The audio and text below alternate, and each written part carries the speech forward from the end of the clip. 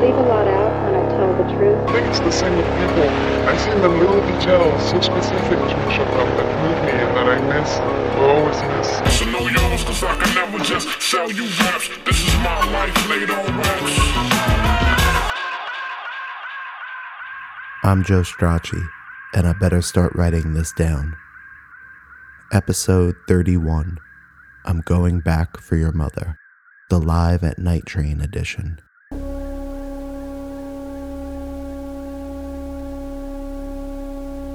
On May 25th, 2015, I published episode 9 of I Better Start Writing This Down, entitled, I'm Going Back for Your Mother. In it, I told a story about getting stuck in the snow with a 10-month-old and my 12 weeks pregnant wife on the road that led to our home in the woods of Connecticut. On March 26, 2022, 7 years later, I took part in a night of live storytelling called Night Train at the Phillipstown Depot Theater. At Night Train, I told a revamped, rethought, re-engineered version of I'm Going Back for Your Mother, adapted for the stage, if you will.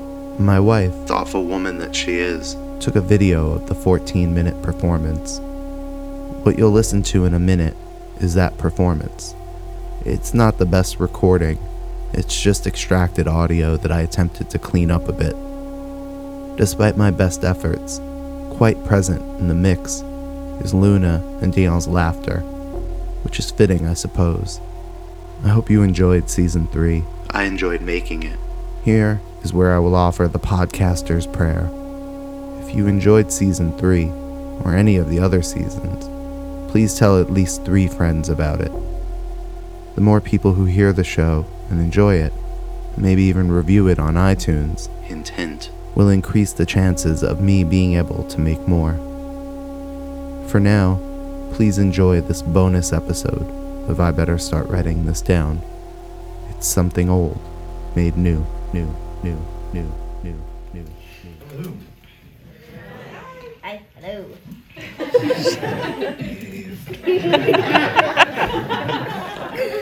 So, this story begins in New Fairfield, Connecticut, in a house that I no longer live in.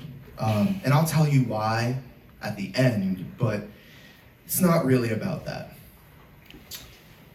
It was February of 2014. Me and my wife, Danielle, were getting our then 10-month-old daughter, Luna, ready to go down to the Bronx to visit our family. It's where Danielle and I are both originally from. And we'd moved to Connecticut a couple of years earlier, and these visits back to the old country, to be perfectly honest, took the life out of us. And that was before we had any children. Add a 10-month-old into the mix, and when you have your first kid and they turn 10 months old, you think you know, but you don't know. As I was going over the contents of the unfortunately named but undeniably useful diaper bag that I had received called the Diaper Dude, I said to Danielle, should we bring gloves for Luna? This was a February in which the average high temperature was 18 degrees. And Danielle said, no, we're getting right into the car, and then we're gonna go right into my mom's house and right into your mom's house. She'll be mine. Okay, so we packed everything we'd need into the truck, the Diaper Dude, Danielle and her breast milk, a mobile sleeping containment unit, nerves of fucking steel, and we drove off. This is the point at which I need to tell you about the driveway. Our property was connected to the main road by a loose gravel road. It was too long to call it a driveway. It was about a quarter of a mile. And in the winter, we paid a friendly French Canadian named Jack to plow it. That winter, because of the winds, it was causing all the snow that he plowed to creep back onto the road. And the combination of the cold meant that none of the snow melted. And this combination was forming snowdrifts that were packed pretty solid. And I was surprised that day by the amount of torque that I needed to get through them. And I thought to myself, we're probably gonna have to call Jack to come back and plow these. Now, many of you here are probably familiar with the state of complete and total mental exhaustion one experiences after spending time in the place that you grew up in and left, with the people who you grew up in it with and left behind. And that is the state that Danielle and I were in when we got back to Connecticut that night. It was now 1 degree outside. 1. It's the only temperature reading that takes the singular form of the noun. With the wind chill, it felt like -12. We'd spent the entire day in the Bronx. The baby needed a diaper change and pajamas. Danielle and I needed a drink. It was 8 p.m., and as you probably all know, at that time of year, in the middle of the woods, 8 p.m., it's essentially pitch black night. When I pulled into the mouth of our driveway that we shared with our neighbors, I could see the snowdrifts further up ahead on our road that were now blocking our path. And they were 2 feet deep. Now, I take pride in my ability to maneuver a car in the snow. I came of driving age, getting hand-me-down cars into and out of snowy situations in the Bronx. So I figured with a brand new 4-wheel drive V6 pickup truck that I shouldn't doubt myself for a second. I should have. Because with visions of pickup truck commercials in my head, right?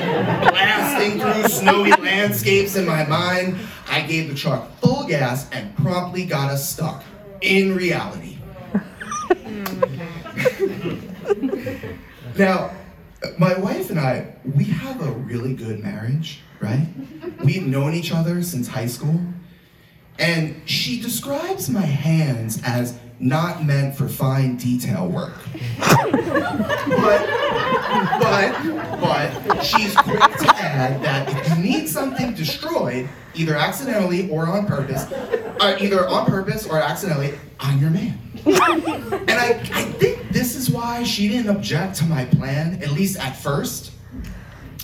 So I put the truck in 4 low, which is a setting that when I got the truck, Danielle's grandfather told me, "Joey, you won't need 4 low unless you're stuck in a sand dune, brother." And through a combination of wheel reversal after wheel reversal, shifting back and forth, drive to reverse, and a floored accelerator so that I timed it so that the wheels spun right before the gears shifted into place, I got us out. I backed slowly down the road, knowing I could just as easily get us stuck again. I figured I'd give it one more shot. I figured the first time, I didn't realize just how much gas I needed to give it. I figured the first time, I didn't realize I needed to be further over to the left. I figured I'd learn from my mistakes. I had it. I got the truck stuck again. So another 20 minutes of transmission shredding, truck rocking, tire spinning, all to the quiet whisper of me urging the truck on, like one of those people in a wetsuit trying to soothe a terrified orca. Luna, quiet in her car seat. My wife, also quiet, but loud. With her eyes and her posture, a really loud posture. So at that point, what I knew I needed to do was get out of the truck, right? And I got out of the truck and immediately stepped into snow up to my thighs. Now, that morning before we left, I put on sneakers. Anybody who knows me knows I have a bit of a sneaker fetish. And Danielle saw the sneakers and she was like, "What are you doing? It's freezing. There's snow on the ground." And I told her that my boots had started to smell and I didn't want to have to not be able to take them off all day and I didn't want to be uncomfortable. And she said, "Okay." So as my neon green Nike running sneakers just immediately soaked through and my feet began to pulse with cold, I thought about my smelly boots back in the closet. At least I'd been comfortable all day. Now, Danielle was wearing a swing coat, yoga pants, and slip-on LL Bean ankle-cut boots. Luna was, as you'll remember, gloveless. Danielle produced a pair of socks from the diaper bag, and I remember being shocked by how difficult it was to get the socks over her tiny little fingers. You wouldn't think it would be that hard. We all got out and in the pitch black began to trudge through the snow. This is the point at which I need to tell you that our load to carry that night was heavier by an object that at that point was about the size of a plum, because Danielle was 12 weeks pregnant. I carried Luna. She weighed about 25 pounds at that point. And I'd had this idea that Danielle should sort of lead the way and light the path with both of our phones. But she was just moving so slowly and it was so cold. And I understood why. She was scared. She didn't want to fall. She didn't want to drop our phones in the snow. So I weighed our options and I knew that Danielle could afford an extra couple of minutes out in the cold, but Luna, maybe not. I didn't know. So I left my pregnant wife and her plum fetus in the dust.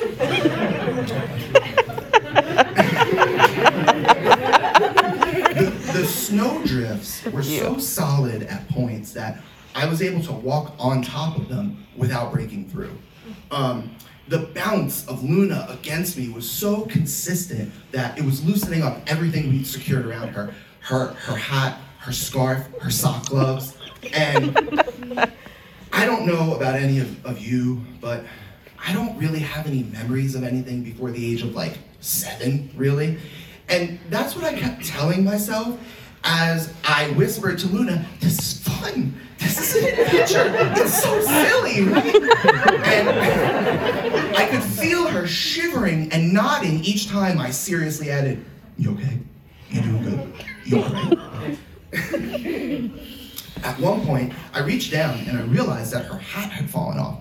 And I debated stopping and putting my hat on her, but by this point, between the dark and just the awful creaking, swaying sound of the branches on the trees in the woods around us, branches that I had been informed far too casually are referred to as widowmakers. What? I'll be honest, I was kind of scared too. By the time we hit the final curve in the road, I could see our house. I ran. I held Luna tight and I ran. I had never before had such clarity of thought. I didn't know if my legs were tired, if I was cold, if I was out of breath. I just ran. I got us inside the house. I put Luna on the couch. I put 2 blankets on top of her. I put my hat on her head. I gave her a chocolate milk. And I did the most drastic thing that I could think to do in that moment. I turned the thermostat up to 85. I bent down in front of Luna and I said, "Don't move off this couch." And because things had turned so cinematic, I guess, I added, "I'm going back for your mother." Now, I didn't get too far back up the road before I could hear Danielle, who was like equal parts sobbing and cursing my name. But the postscript is we all wound up safe and warm. When I wrote a version of this piece for my podcast 8 years ago, I thought I knew the lesson that I was supposed to take from the ordeal, but I had no idea what was coming. Less than 2 months after that night, my mother would be killed by a drunk driver right around the corner from our house. She was coming up to babysit. And a year after that, we sold that house. We were just tired of living near this incident. And we moved to Cold Spring, to a house with a far less treacherous driveway. The plum fetus became a fully realized child by Marlon. And we were just having so much fun, we figured, what the hell? We added one more to the collection after that. Being a parent is hard. Being a good parent is even harder. You have to teach your kids things like always wear boots when there's snow on the ground. Bring a pair of gloves with you when it's historically cold out, even if you think you won't need them. Call the French-Canadian plow guy when you literally think to yourself, we're probably going to have to call the plow guy. You can spend a life out in the cold, running from the wolves and the bears and the demon dogs in the woods. If you're lucky, you reach a point where you stop and look back and realize that what you were actually doing the entire time is running towards them. And that, lucky you already made it. Thank you.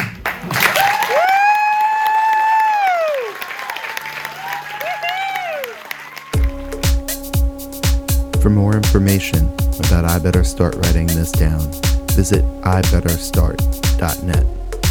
For more information about the Phillipstown Depot Theater and to find out about the next installment of Night Train, visit phillipstowndepottheater.org. That's one L and theater spelled the British way.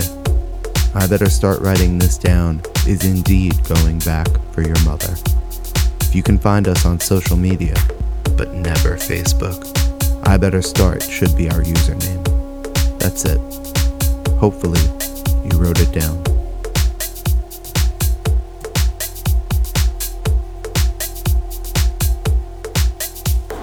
That was a fun little jaunt through the woods, huh? Yep. Wait till we tell the sisters that we off-road. Yeah, they're gonna be super jealous.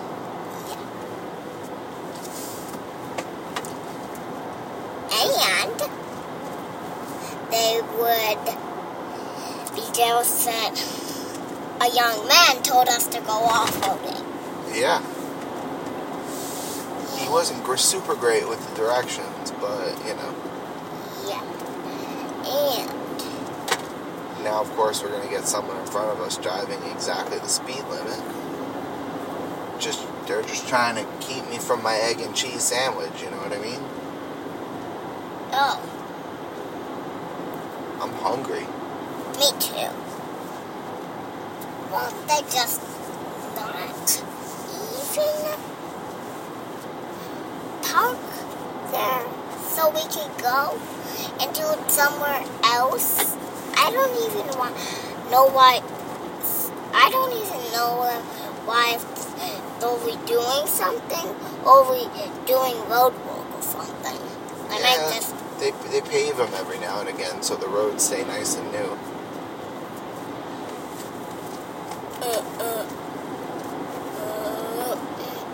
Did anybody have any jobs to do today? no. No. But the jobs were out. The jobs were out? Yeah. You know, now you're one of the older kids, so you gotta push for those big time jobs.